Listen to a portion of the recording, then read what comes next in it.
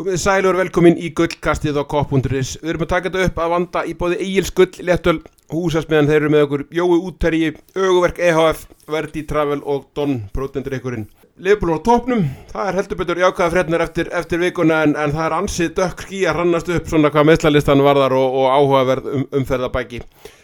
Maggi og Steini, þeir eru með mér á sínum staði í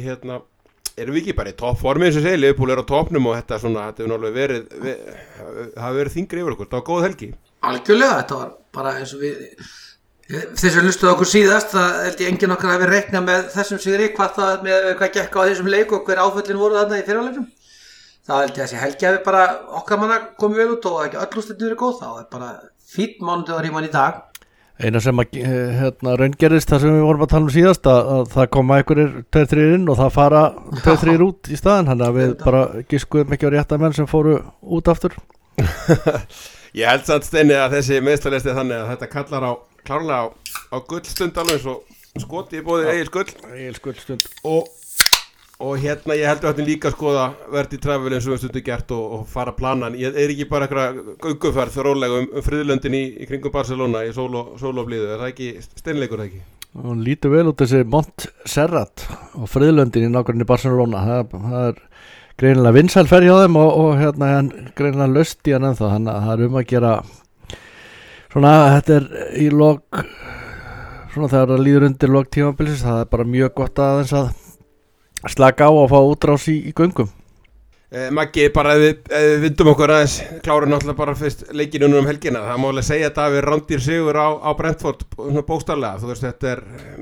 mér líður svolítið þannig með að við slúðri sem í gangi að þetta sé flottur sigur en hann geti hreinlega kostað okkur tímabilið með við hvað leikilmennin eru sko. Já, maður er ennþá pínu stressar að bíða eftir svona nánari fréttum og það er ekkit endalega jákvætt ef leikurinn var á laugardagshádegi, þannig að ég held að sé nú mjög líklegt að ef það væri sérstaklega með Jones, Jota sem það klárleikur í vikur en það að við sem ekki varum að fá neinar fréttur af Jones er nú svona yfirleitt vísbending það að við sem að tala einhverjar vikur.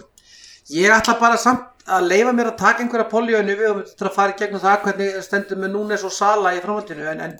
þú veist, það var einhvern veginn þegar Sala kom inn í hálfleik og ég fór að skoða þetta í hálfleiknum hverja skiptingarnar væru, þá erum við náttúrulega bara á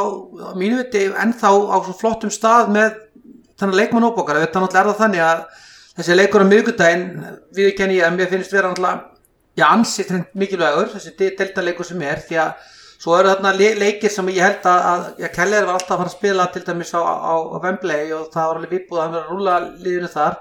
Svo má enginn segja það frá því að það er óvænt að ég ætla að hoppa hann á bikarleika til næstu viku og horfa Southampton. Sá leikur er bara leikur þar sem ég held að við fáum að sjá mikla rotation, þannig að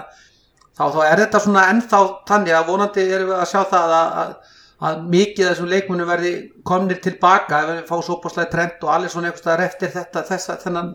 þennan 10-12 leikja kapla núna, þá er þetta nú svona alltaf góðu en bara staðan á leikmannahópnum er bara svo allt önnur, þú veist, við vorum þetta búin að missa út 2 leikmenn í fyrirhálfleik, voru samt með 3 leikmenn á bekknum sem að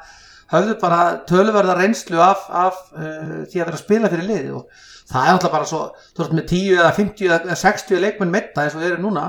þá er þetta bara dálítið sæn á það hvað við erum komin langt með sko þróun leikmannahópsins að vera þó þarna og þú veist, þetta var náttúrulega bara í rauninni er þetta statement og þetta maður ergja svo sem meðslum við það geta draga úr því komum góður og þetta var bara einhvern veginn kjánalegt þegar starfið var ekki komið í seinna hálfleik en þá er það pínu statement að fara á þennan völl sem hefur okkur mjög erfiður og lendi í þessum mótlæti og vinna með þeim sannfærandi hætti sem var gert þá er bara komin einhvern veginn andi en hópa það bara næsti maður inn og áfram veginn það er einhvern veginn það sem að svona maður gerir sér vonur og ég meina við ætlum að vinna að leika miðvikudaginn jafnvel þó við værum á þeim staðnum að Sala og Núnes get ekki verið að spila þarna leikinn þá bara jafnvel þó við værum að horfa á líka við einhvern ungan mann kom inn þú veist að eigum við ennþá Elliot og alls konar hluti sem bara eiga að vera nóg til þess að vinna þann leik þannig ég ætla að svona krossa fingurnir við það að við séum ekki missa sópaslega Alisson Trent og alla í einhverjar 4, 6, 8 vikur í burtu þó það sé hræðslan og bara vona það að við séum bara að malla þetta eins og gömul góð dísil ég held ég að ég var skítrættur fyrir þennan leik og skítrættur í hálfleik og bara ótrúlega dásamlega tilfinning með allar þessar tilfæringur og breytingar að liði færi þetta létt í gegnum og það bara mikið styrkleikaverki. Já, það alveg bara búið að koma bara vel í ljós hversu sterkur hópurinn við erum bara búin að vera með 7-8 til 12 manns alltaf fjárverandi vegna meiðsla eða annara hluta og það verðist alltaf koma ykkur maður í mannstað og við höfum oft pirrað okkur á hversu svona getu munurinn mikill á þeim sem að koma inn og þeim sem að voru dett út og hann verðist vera búin að minnka alveg gríðarlega og það náttúrulega hjálpar ekkert lítið að fá unga leikmenn sem að verðast bara tilbúnir í slaginn bara í prem. Áður voru þessir ungu leikmenn bara að fá fyrstu deildabikarleikina en nú erum við að tala Bradley og Kwanza til dæmi sem eru bara klárir í slaginn og eru bara 2 svona kappar. Við mistum náttúrulega Bradley bara út af þessum fjölskyldu málum en hann hefur eftir að hann náði sér af síðustu meiðslum hefur hann verið bara heill þannig að þetta sýnir bara fyrst og fremst styrkleikan og hópnum en þetta þarf samt að fara að hætta þetta sem við vorum aðeins að grínast með hérna í síðasta þætti að bara það koma 2-3 inn og það fara 2-3 út. Þetta verður að fara að minnka, við verðum að fara að komast þó ekki væri nema í svona bara 4-5 sem eru fjárverðandi hvers skipti því að bara yfir, núna bara svo brjáluð tíð framöndan, brjálað leikjála að hárið eftir sem Maggi segir að hann mun geta aðeins róterað hann ekki ennþá búið að draga í Evrópukeppninni og við erum með Southampton í bikarnum að núna bara gefst tími til að rótera aðeins en þetta náttúrulega bara löngu hætt að vera fyndið bara hver á fætur öðru það bara, maður þarf svolítið að klípa sig að það verðist alltaf bara ykkur kom inn á að klára þetta og bara þessi sigur helgina bara eins og Maggi segir bara risa statement með missa 3 á velli í fyrirháleik bara, það ekki hægt að segja nátt annað, þetta bara risa statement. Klálega Maggi, þetta eitt leiðilegasta liðdeildarinnar að mæta og það hefur ekkert breyst og bara guðmund almáttugur en það líka náttúrulega eins og segja þetta fer ofan í pirringin að Liverpool brýtur í sinni fyrriháleik með frábæru marki frá sem að Diego Jota og Darwin Núñez smíða sem báðir auðvitað komnir út af 10 mínútur seinna skilu þetta er svolítið þreytt en enga síður verður ekkert að tekið þetta var bæði frábær afgreiðsla og rauninni eina skipti sem að Brentford fannst mér gleyma sér í fyrirháleik og fóru með ómarga menn fram og það var eftir þessu skot. Mér fannst við svona í rauninni fannst mér bara samanlega því þetta var fyrsta svona opnafæri sem við fengum Brentford voru fyrsta korteri komaðar með tölvöru látum inn með það sem maður heyrði í lýsingunni þá svona fjör í uppbytunni og völlurinn lifandi og allt þetta því þannig að Brentford klárlega að fá svona pínu blóðatörnum fyrsta korteri þeir voru alveg búin að vera henda mörgum fram þarna svona þeir voru í einhverjum innkostum og það var enda svona 1-2 moment þarna sem þeir svona rétt sluppu með það en þetta var náttúrulega bara dásamlega vel gert og náttúrulega ferlegt að sjóta náttúrulega búin að vera algjörlega frábær núna síðustu 12 mánuðin og þessi sendingas og svona hvernig hann gerði þetta hann veit einhvern veginn af Núñez fyrir aftan sig og bara smelli boltanum algjörlega inn í pathinn hjá honum og hleypur svo þannig ég var nú svona pínlítið að garga á Núñez að gefa boltan svo kemur þessi fáránlega flotta afgreiðsla því að ég held einhvern veginn að markmann hefur komin á rassinn sko en það var ekki og þetta var ótrúlega vel gert hjá Núñez og bara vonandi bara til margs við það að ég búið að vinna rosalega mikið með honum á æfingarsvæðinu því að það er náttúrulega það sem hann hefur vantað er það að 95% tilvika hingað til hefði hann bara nellt boltan bara að depa á hann með einhvern veginn þetta klínunum sláin inn sko en hann er á fullri ferð að gera þetta og tekur markmann í gjörsal úr jafnvægi þannig að markmann er bara gjörsalega frosinn að fá boltan yfir sig bara, ég held að sko þegar markmann stendur þetta hátt þá ætti aldrei að reikna með að þessi chippað yfir þig þannig að hvernig hann gerði þetta var alveg algjörlega galið flott sko og bara og hann var búin að vera frábær fannst mér Núñez í leiknum og bara að ég var búin að vera hundstressaður yfir honum hérna fyrir einhverjum 2 mánuðum og þá er hann að bæta því við sig að klára færi þegar hann er að komast í því og hann var búin að vera mjög öll Jota búin að vera frábær Jota var nærri sloppin í gegn þetta með hann eins og móti Chelsea það sem var búin að vinna sig þarna í gegnum 3-4 leikmenn sem hann hefur verið að gera núna sem aðeins bætti við sig þannig að mér fannst sóknarlínan vera bara á fínum stað og bara í rauninni verðskulda við skorað og kannski færin hafi getur lopið þá fannst mér þetta bara fín framistæði fyrir áleik. Algjörlega og rétt að vona að búið eitthvað slúður með hans í frá núna næstu 2 vikurnar og það væri náttúrulega rándýrt og maður bara nennir því ekki, það er þessi leikir, þessi íþrótt bara leiðilegri án Darwin Núnes, það bara svolítið þannig, en Steini, það var þetta jákvæmt líka og hefur verið alltaf stór breyting á þessu tímabili að miðjan farin að skila mörkum og Mac Allister, maður var óbóðslega þeginn þegar hann potaði þessu mörkin og eins náttúrulega þessi rándýrt fyrir okkur, þetta típist að við missum út sóknarmannin að fá þá Sala inn og með þessum krafti, hann alltaf var frábær í seinni hálfleik. Já, ég hef nú oft náð að fylgjast betur með leikjum, hún systir mín blessuð, hún var að skýra dóttur sín og ákvaði að láta skýrnina byrja klokkan 1, þannig að ég fekk Þetta ætti ekki að manns, þetta alveg sko. Já, og presturinn opnaði athöfnina á því að vara fólk við ef ég myndi stökkva upp og þá var það út af marki hjá Liverpool. Þannig að ég sá þetta í símanum í kirkjunu og síðan í veislunni og sá svona mest af þessu, en já, það er rosalega mikilvægt að miðjan sé að virkjast betur fram á við og Sala, ég sá þarna þegar Sala, hann komst einn í gegn þarna rétt áður en hann leggur upp að með minnir og það var svo ósalalegt hvernig hann fór með það dæmi. Það var eitthvað pingpong á boltanum, bara samt var hann bara að reyna að rekja hann og maður hugsaði með sig, já ok, Sala er bara haugryðgaður, hann er bara, það vantar talsvert upp á og hann sé orðin klár í slægin, en hann stakk upp í mann, það var bara snildar sending hérna inn á Mac Allister og ekkert síður móttaka og hvernig hann afgreiðir þetta, hann er með pínulítið svæði hérna og kontrólið á boltanum hérna á þessu litla svæði með fullt af mönnum í kringu sig, var alveg bara geggja, þannig að þetta var geggju sending og geggja gert hjá Mac Allister. En síðan kom bara Sala bara með Salamark, það var bara einhvern veginn náði bara að líta lágan þyngdapunkt og styrkin sinn, hann er ótrúlega líkamlega sterkur þrátt fyrir að vera bara 1.10 eða eitthvað álíka og þarna bara sýnda það, hann hélt bara manninum frá sér og lagði hann bara ala Sala í fjárhætni, þannig að mikið óbóðslega er nú gott að hann sé að koma tilbaka og ég ætla bara rétt að vona að það sé ekkert til í þessum fréttum að hann verði eitthvað aðeins frá áfram, það er bara, þetta er alveg komið gott, bara, ég segi bara stopp, hingað og ekki lengra. Veistu að þessi helgi,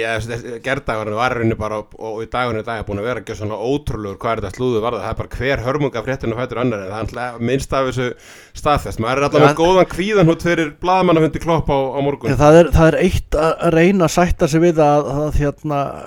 Sjóta sé frá í einhvern tíma og annað að sætta sig við að Curtis Jones er frá í einhvern tíma og jafnvel bara eitthvað smottirist tími hjá Núnes. Síðan kemur Sala líka, veist það er bara, nei takk, bara nú vil ég fá bara hressan og fínan fund frá Jürgen. Við líka hljótum einhvern tímann að geta fengið leikmann og meðsli sem meðist ekki strax aftur sko, þetta er orðið svolítið þreytt að það er búið að gerast bara ítrekkað hjá liðinu á þessu tímabili, en aðeins bara þessum leik til að klára hann Maggi, að þú veist þetta náttúrulega, við sögum það fyrir leika, þetta er eitt leiðilegasta lið deildarinnar að mæta og þú veist, þeir láta sér falla oftar heldur en Arsenal-menni eru komast yfir miðju og eru léttari niður, en Michael Oliver er að dæma sem ána að vera með þeim betri og er með þeim betri í deildinni, en hann fannst mér falla oft í gildurnar á þeim, þú veist, þeir eru svo augljóslega að fiska aukaspyrnur og lið með 30% með boltan að það fá 18 brota móti 4, það finnst mér eitthvað skrítið, þeir fá þú veist, það eru 29 snertingar á milli þess að þeir fengu aukaspyrnu móti 200 hjá Liverpool sem og bara þessi leikur sýndi að það var ekki alveg rétt, þetta var einhvers konar met hjá Liverpool í deildinni, mismunurinn á brotum sem þeir fengu og brutaði sig sjálfur sko, en Real Madrid 2018 úrslitaleikur og það kemur kannski ekki heldur óvart að þeir hafi náða að vera svipað munur í þeim leik. Nei, ég meina þetta ég alveg sammála því, ég meina við hefst verið þetta klaufar í mörgum tilvikum, en ég meina Ísland gerði þetta var okkar leið til að vinna leiki hérna í gamla daga, það var það að menn færi niður, var að koma sér til það ef þú átt sénsinn á að taka brotið þá skaltu taka það og þetta er bara gamalt trikk í bókinni, það er nú bara þannig sem það er og ég meina mér finnst Oliver klárlega einhvern tímann falla í grifina, við vorum líka falla í grifina, þú veist, þeir setja út rassinn og einhvern dæmi og leið og snertingi kemur þá fara þeir niður og þegar það sparkað og snerting og leikmaðurinn gerði ekki til að halda áfram þá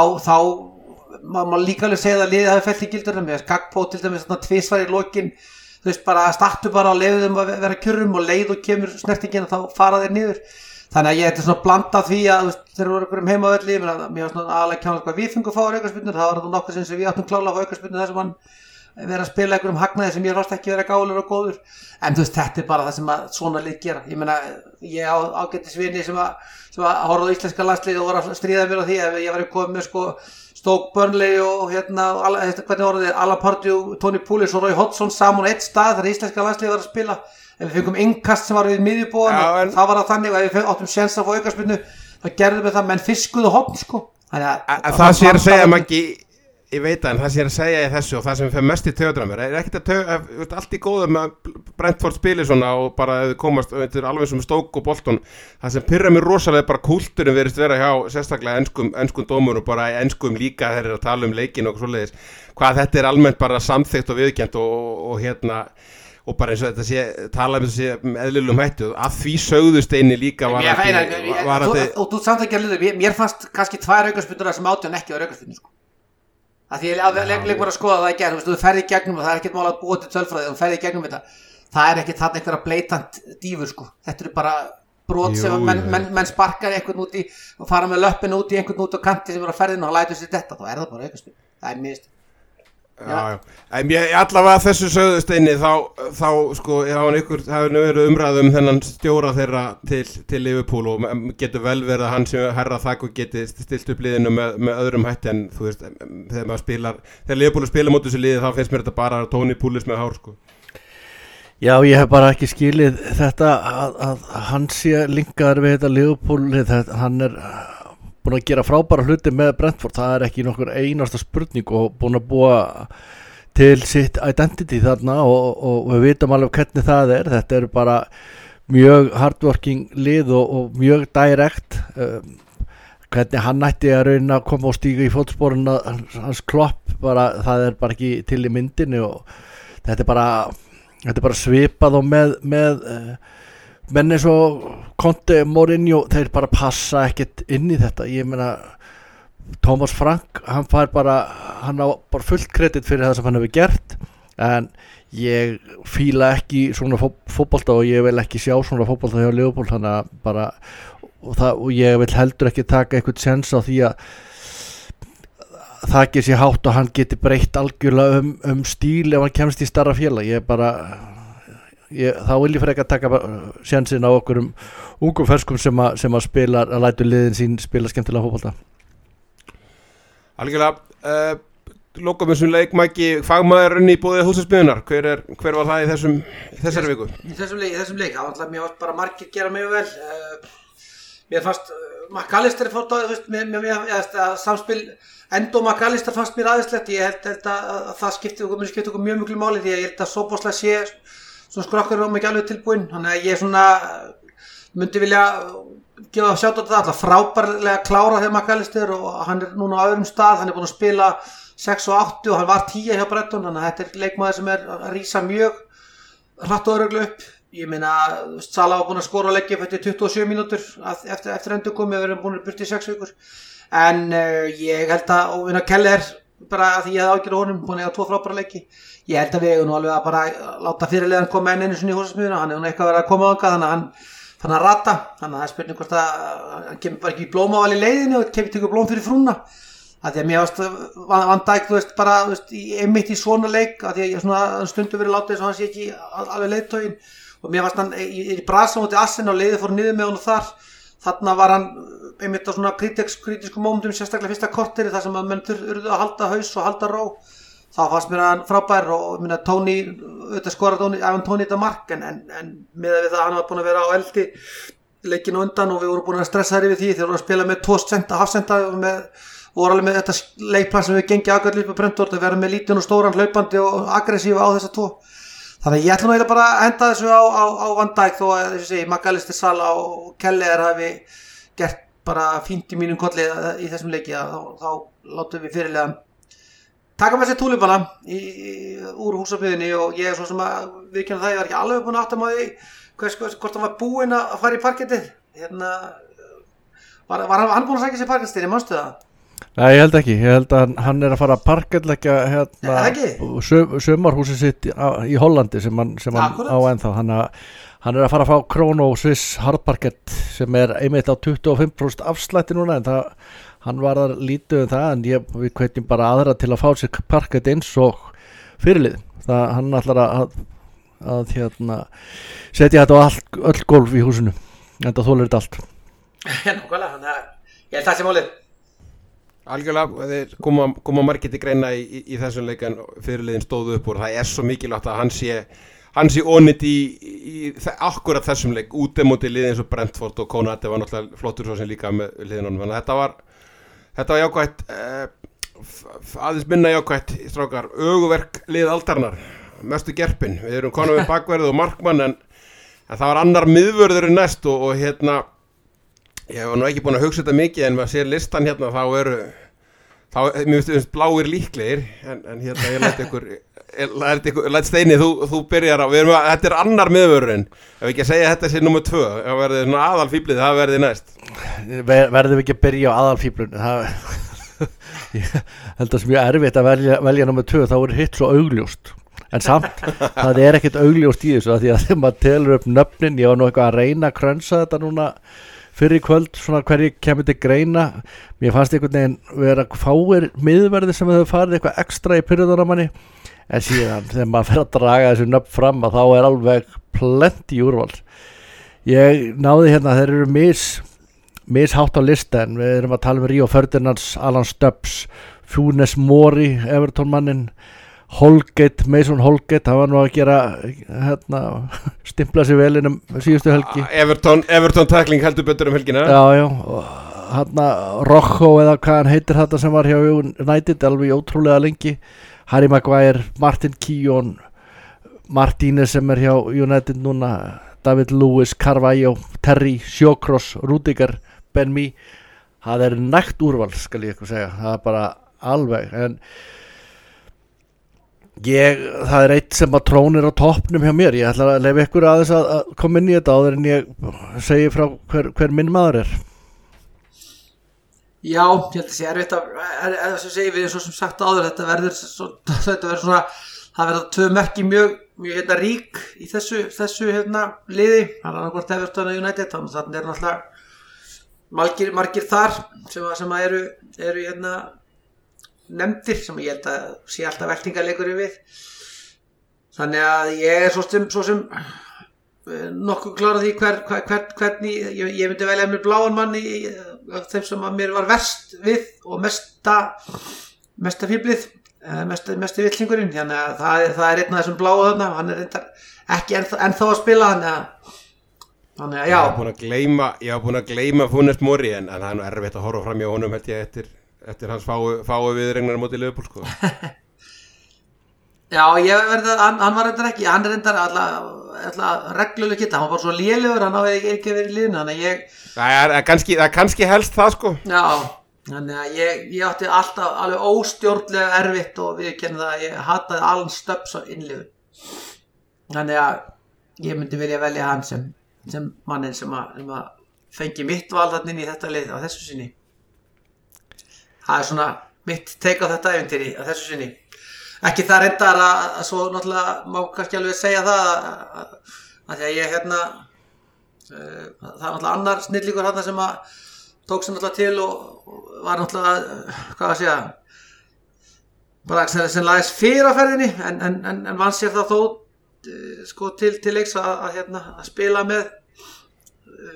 2 ömurlegum liðum, annars vegar Arsenal og Everton sem er náttúrulega Martin Keown. Og hann náttúrulega var líka eitthvað sem að ég gladdist í við, þannig að já, þessir 2 svona myndi ég vilja velja annarkot en svo kannski sleppa hinum við ef þeir eru sammála við mér að annarkot þeirra farið þarna, sko. Já, ég var nú með Funes Mori alveg efstan hjá mér, hann fór alveg inn að beini hjá mér, en það er reyndar alveg rétt hjá okkar, hann náttúrulega spilaði ekkert lengi og gat náttúrulega ekki raskat. Ríó Ferdinand hefur alltaf farið gríðalega í mínar fínustu taugar sko. Eðlilegt að Fúnis Móri verði bara á bekknum eins og var hjá Já, kannski það bara réttast. Mason Holgate sko, ég fekk eftir að hann tók hann Bobby minn og hendunum upp í stúku hérna einhvern tímann, þá hef ég alltaf séð svart þegar ég séð nafnið hans og hann var ekkert að hjálpa sér helgina. Ég alveg sammála Magga með Martin Keown sko. Það var manni leið illa að horfa á hann inn á fótboltavelli sko. Ég var ekki alveg jafn illa við Stubbs og Maggi en síðan var Carvalho eitthvað sem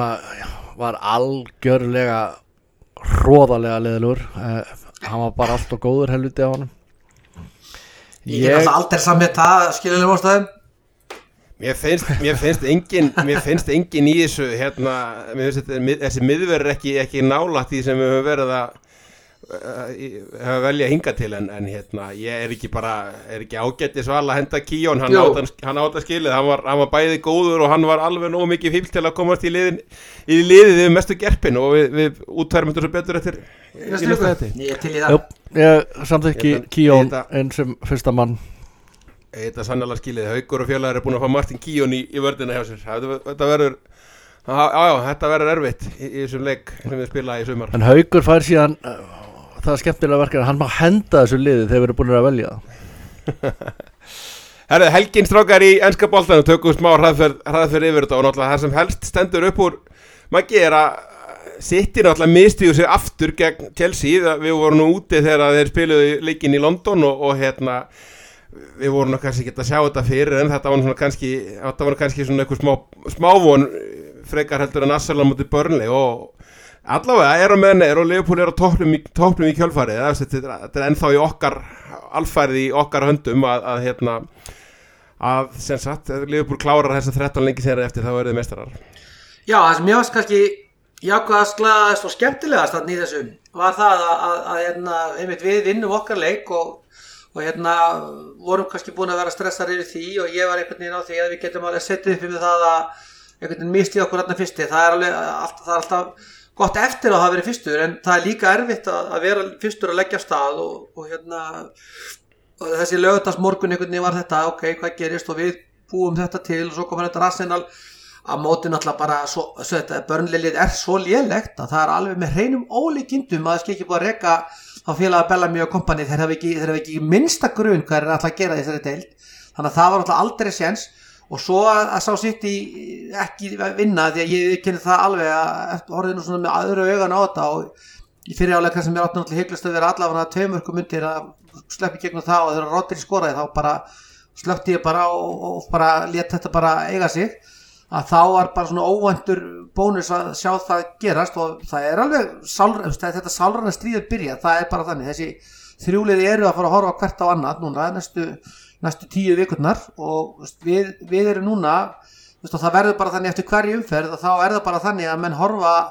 upp fyrir sig eða niður fyrir sig og við erum að horfa niður fyrir okkur og það er bara núna staðfest að jafnvel þó að sitt í vinni leikinn sem er inni þá mun ekki duga þeim, við þurfum að mista okkur. Þannig að þetta var alveg fín helgi að þvíleitinu til þó að séu þetta rosalega mikill fótbolti eftir að spilast og öll liðinni eftir fullt af erfiðum leikjum að það var ljóst að titillin vinst max á 95 stigum.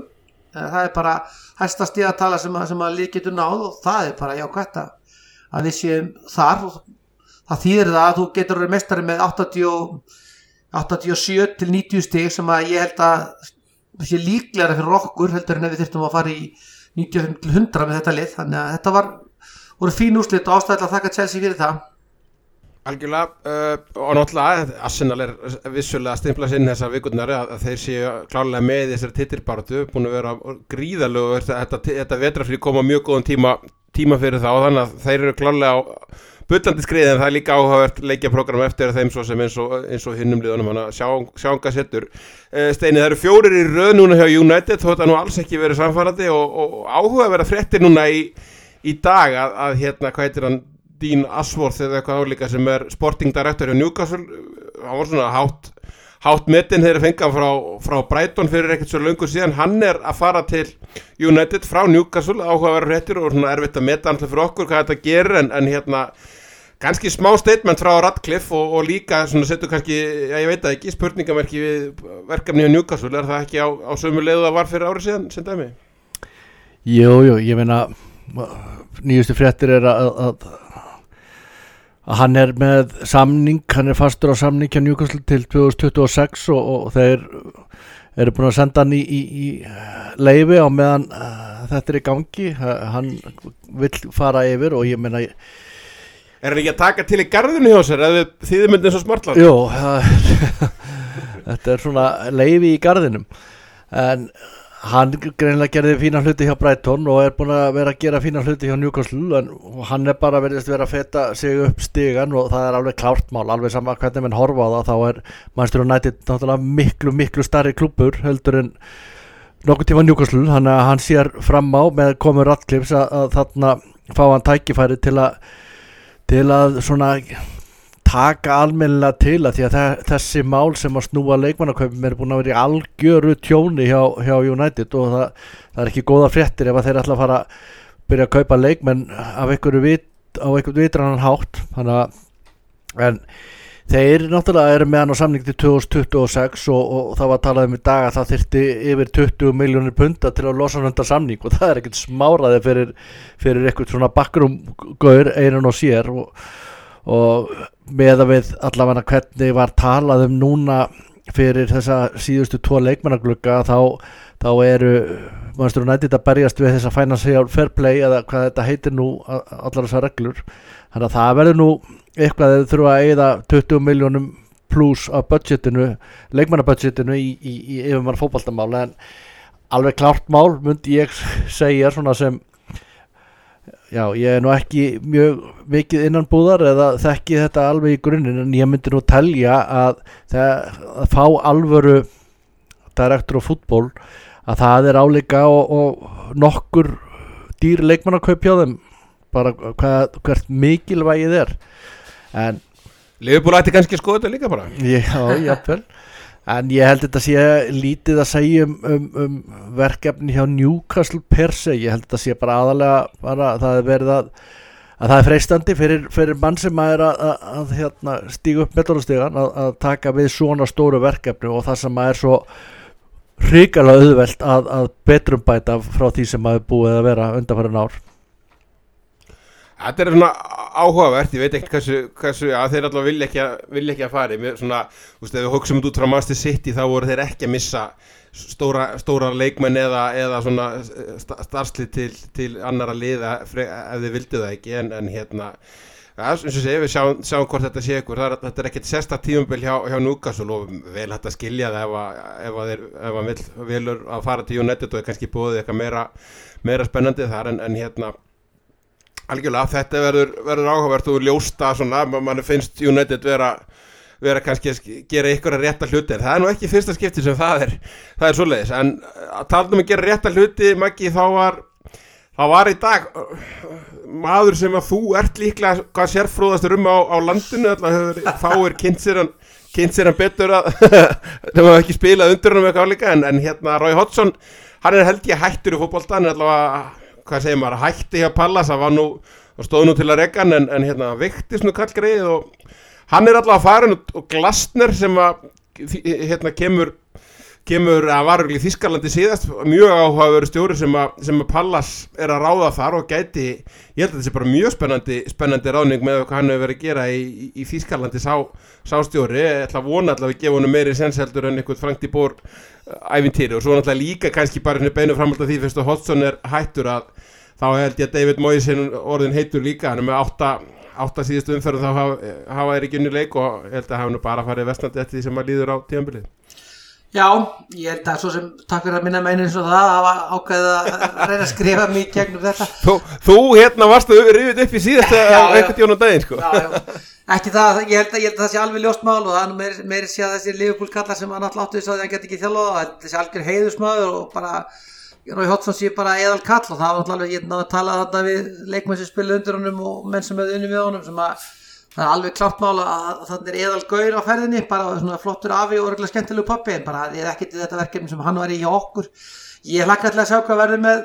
Oliver Glasner, það er alltaf þetta palaslið sem við svo sem áður talað með svona ákveðnar pælingar, þetta er liður, þetta er liður úr Breiðholtinu, svolítið gaman að pæla í þessu Palasliði, þetta er klúbbur sem hefur verið að svona partur af ákveðinni ímyndarbreytingu í þessu Suður London hverfi sem hefur náttúrulega verið efnahagslega mjög fátækt og svona verið með rosalega mikla tengingu við sko umgjörð félagsins.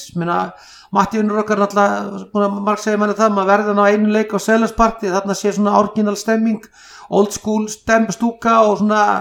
hostile umhverfi. Þannig að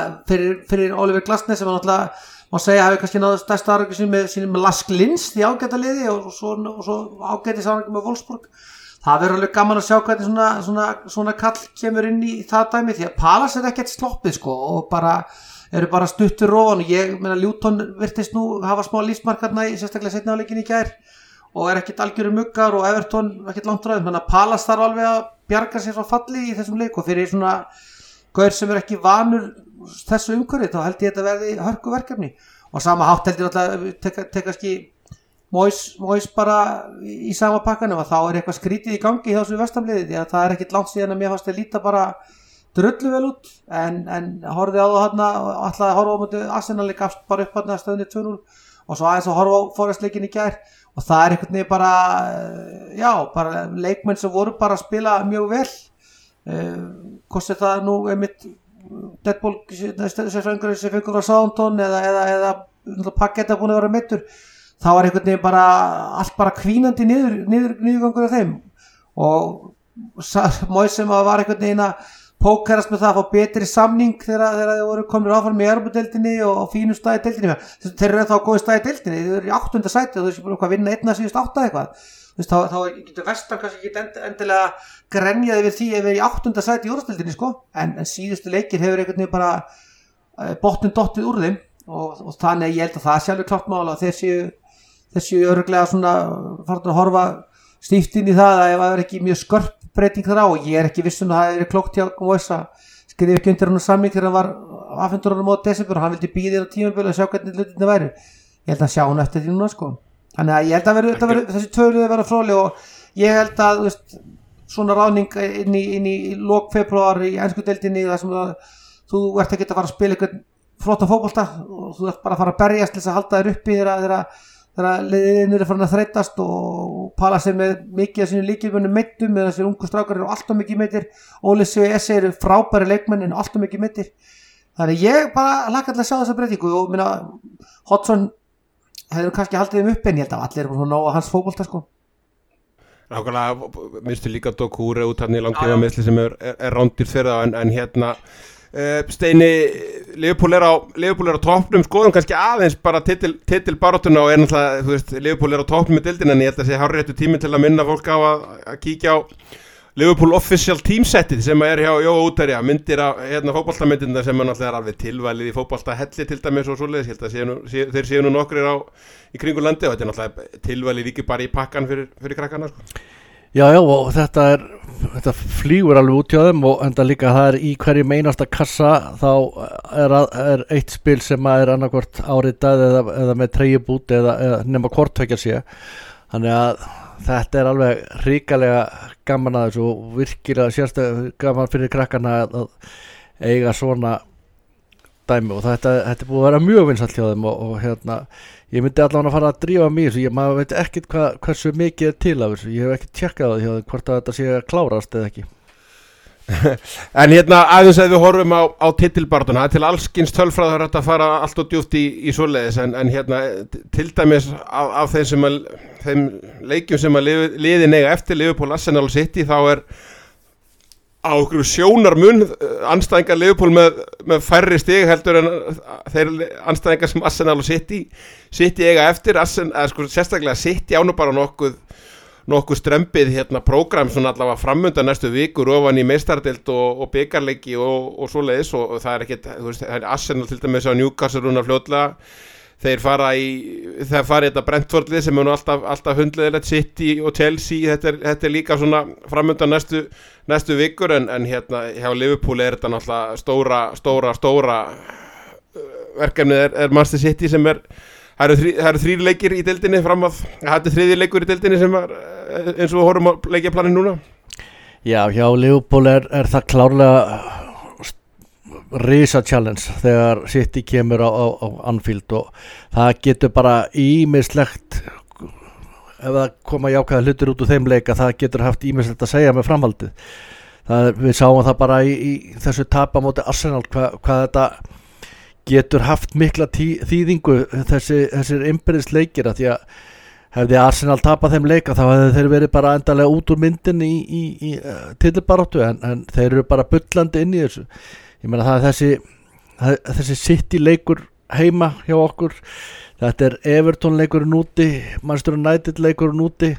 og já, þetta eru svona erfiðustu leikinni. Við hefum síðan Tottenham heima. City eiga bara drullu erfitt, þeir eru með nágrannaslaga móti Manchester United, þeir eiga okkur úti, þeir eiga Arsenal reyndar heima, þeir eiga Tottenham úti og þeir eiga, mér finnst alltaf erfitt þegar Liverpool er að fara úti á móti Bournemouth, það er núna næsti leikur og eftir Brentford, þannig að þeir eiga bara hörku erfitt prógram framöndan. Arsenal, þeir eiga reyndar Newcastle heima, Chelsea heima, City úti, Brighton úti, Tottenham úti, Manchester United úti og Everton heima.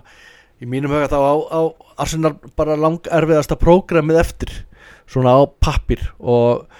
ef ég ætti að velja eitthvað af þessum prógramum þá myndi ég velja Liverpool prógramið, alveg bara most definitely, ef þetta væri svo einfalt lífið að mega velja og klárlega ekki Arsenal. Þannig að ef maður horfir á prógramin sem eru eftir þá myndi ég segja að við ættum skásta prógramið framöndan og Arsenal það versta. Ég maggi ef að Liverpool væri með bara meiðslalista einhvern tímann í einhverjum takti við City og Arsenal, þá væri ég töluvert bjartsýnni en ég er eftir síðustu helgi sérstaklega, en það er líka þannig að ég veit ekki alveg, við skulum nú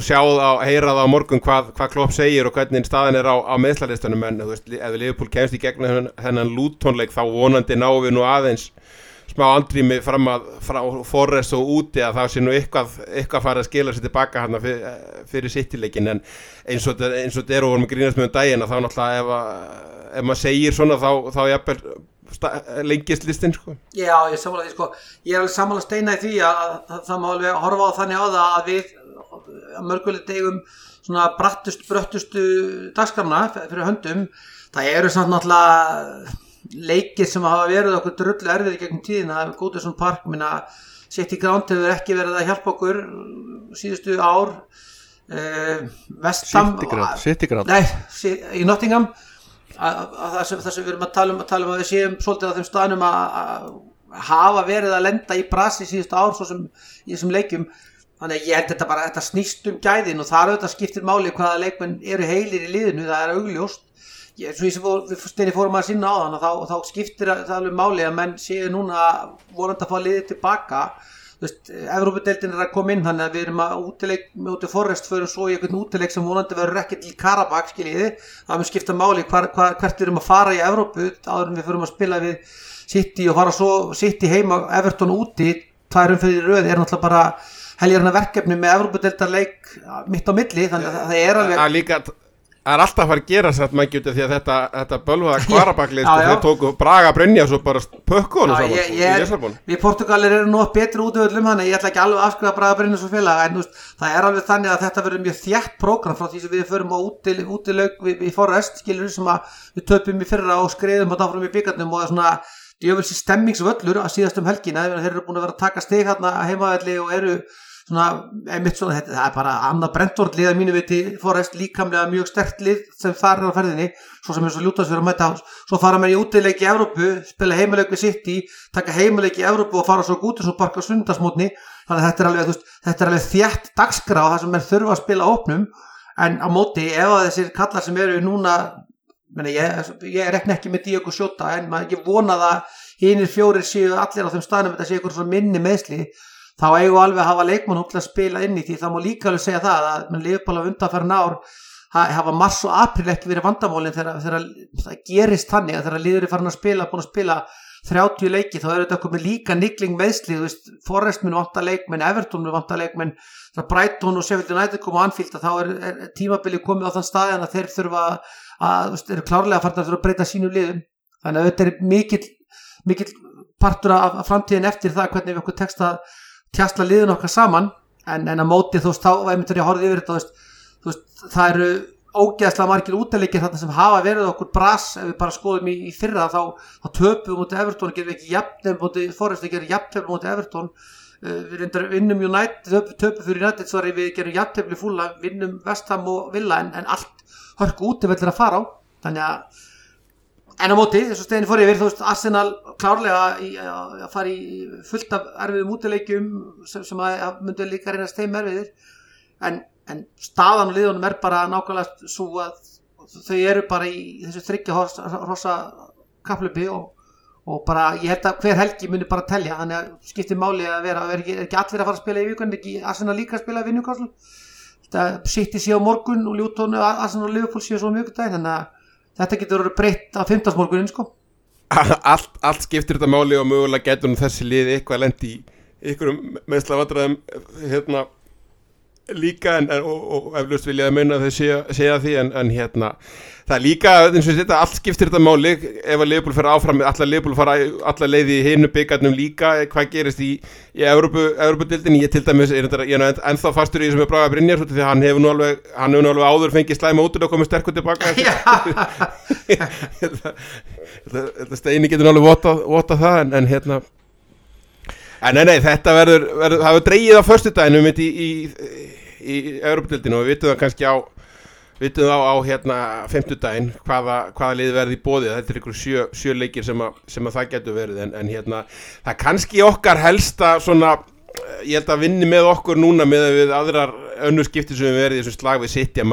þeir virka ekki alveg sama vélmenni og Liverpool náttúrulega ekki heldur og þeir voru áður þannig að þú veist auðvitað jafntefli að tapa alltaf jafningill heimsendir en þú veist mögulega þurfum við kannski ekki alveg að panika eða afskrifa tímabilið eins rosalega eftir töpustig eins og við höfum gert undan þurft að gera í önnur skipti sem við erum móti City en þú veist núna þetta sjálfsög búin að jinxa þá í 14 sigra í röð en sjáum til þetta allavega nokkuð jákvætt en ég aðeins var nágjusteinni af honum Róberti vinn okkar hjá Don þetta því að allar sendingar sé ekki að skila sér til að hressa upp á lið og svona það bara þarf meira hann þarf að vera bara með stanslögst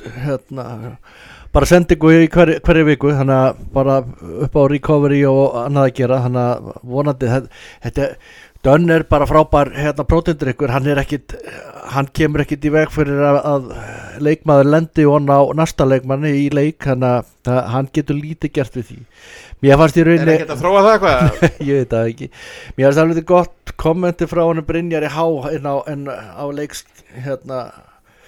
leikskýslunni að því að við erum bara að klára þessa titil yfirferð bara það sagði hann bara meða við öll áföllin sem liðið hefur lent í vetur meiðsli, dómaraskandalar, varskandalar, rauðspjöld meiri meiðsli og mikil persónuleg áföll leikmanna þá hreinlega með ólíkindum að liðið sé á þeim stað sem það og því bara hrósa þannig að þetta bara stórkostlegt að við skulum vera ennþá á þessum stað og þökk sé Dunn, þökk sé Klopp, þökk sé þessum leikmönnum og bara breytin og hópnum þetta bara maður getur eiginlega ekki beðið eftir næsta leik það alveg sama hvaða áfall kemur eftir síðasta leik að það bara maður strax byrjaðar að hlakka til næsta leik svo bara eina sem maður veit ekki maður veit ekkert hverju byrja leikinn og hverju endan Þetta gott segvestinni minn í næsta leik út af því að það er það sem af þessu tímabili Maggi, það stóra slysið í deildinu og þá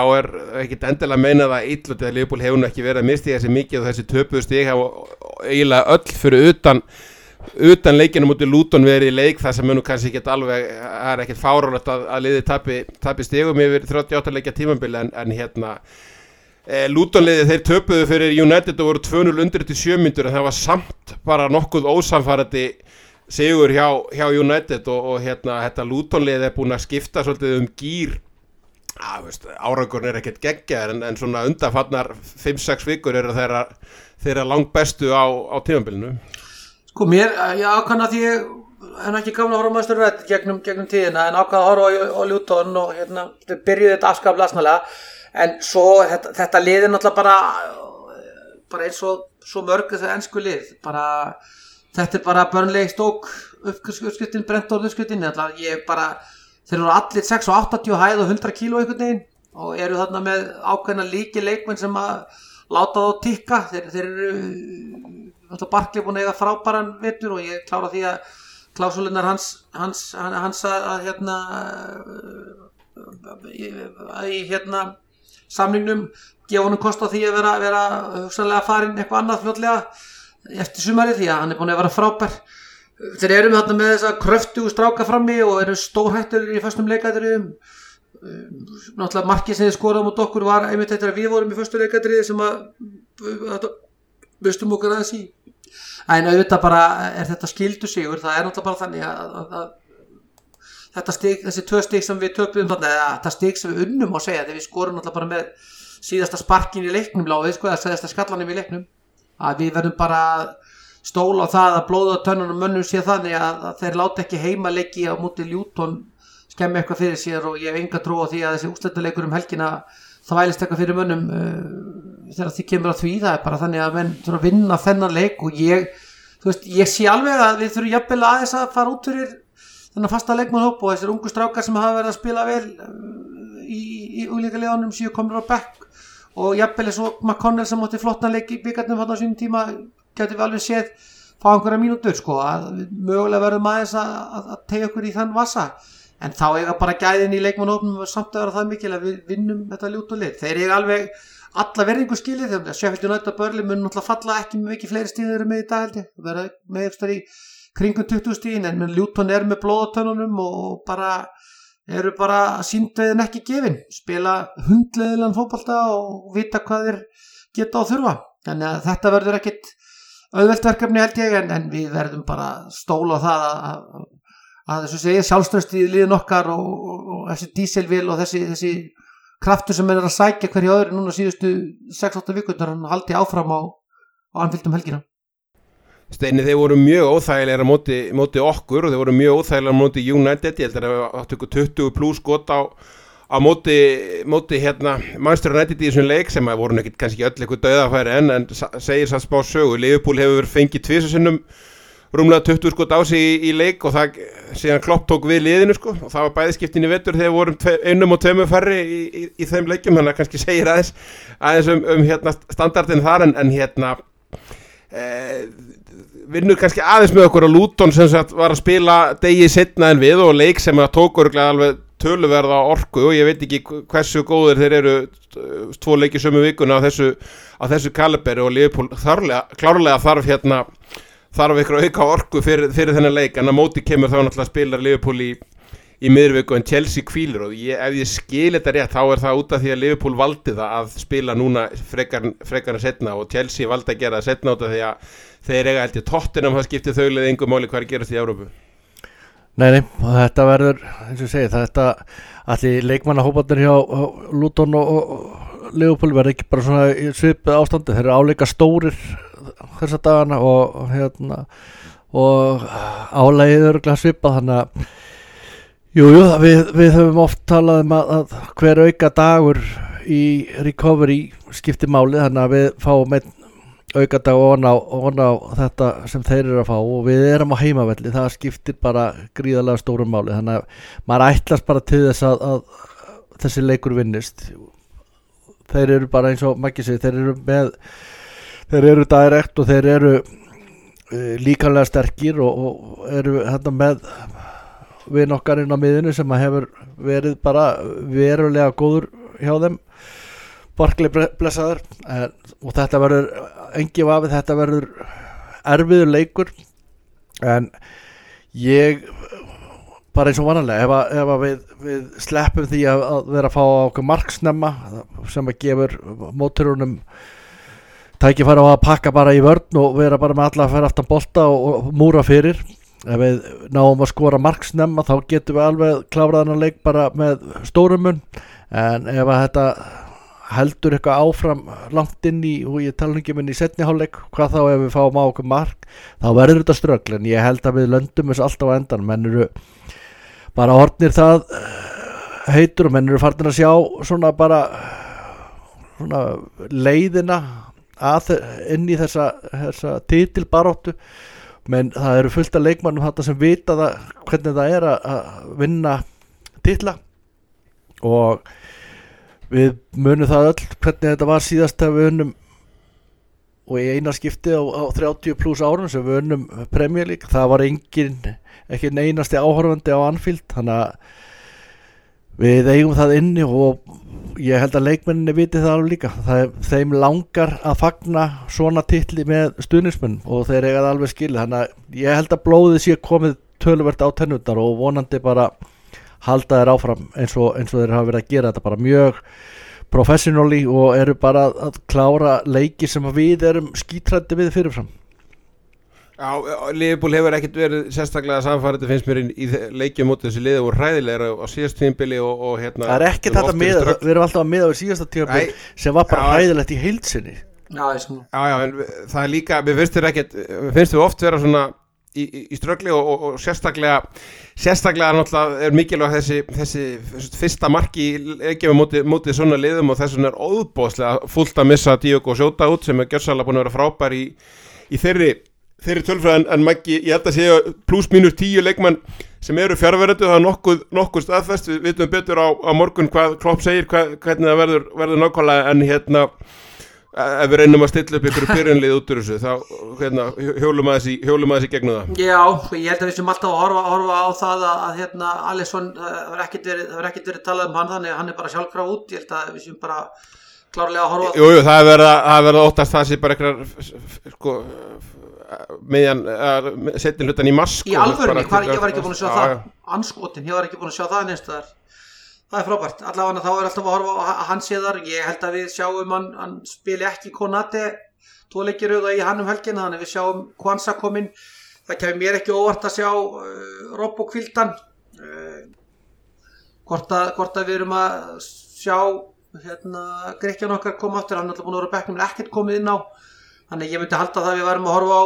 á vörnin yrði Gómez, Dijk, Kwanza og Bradley.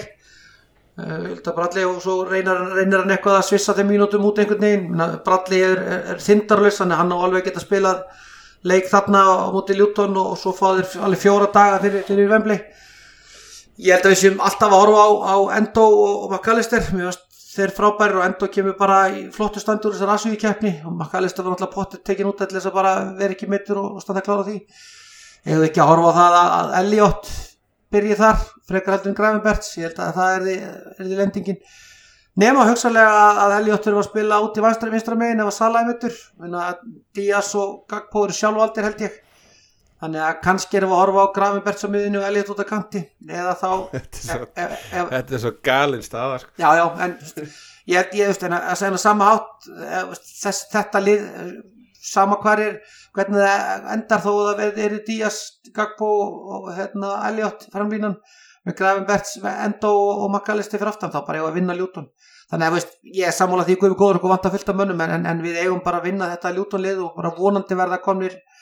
verða komin fleiri nöfn á sunnudaginn, við kannski skoðum þetta líður á vikuna en ég myndi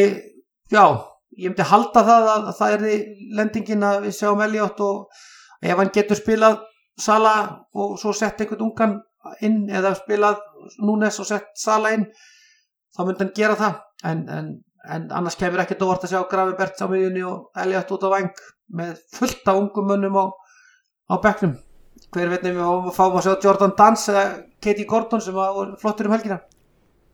Vonum að sjálfsögða það besta og það sem ég óttast kannski mest núna næstu 2 deildarleiki að Liverpool sé að missa kannski aðeins bitið úr sínu helsta vopni sem hefur verið skiptingar eftir svona klukkutímaleik þar sem hefur verið gjörsamlega frábærir í vetur og notað hópin gríðarlega vel og sem gerir þessi meiðsli ennþá meira pirrandi út af þegar við höfum verið að gera og líka notkun á leikunum í Evrópudeild og bikar og svona verið að gera margt rétt að manni finnst en samt er bara liðið alltaf, það er alveg með ólíkindum hvaða hrinur í meiðslið en stráka við stefnum aðeins á því að taka Chelsea og úrslitaleikin betur fyrir þegar nærdur og honum komum eða svona stefnum á það að koma aftur inn í seinni hlutan í þessari viku en spá fyrir leikinu móti Luton til að ljúka þessu. Ég held að þetta verði 3-1 sigur frekar en 3-2, þetta verður svona börnleg leikur þar sem við þurfum alveg að ströggla að hafa fyrir en höfum bara of mikil gæði til þess að klára þetta ekki, þannig að ég ætla að segja 3-1 sigur á miðvikudaginn.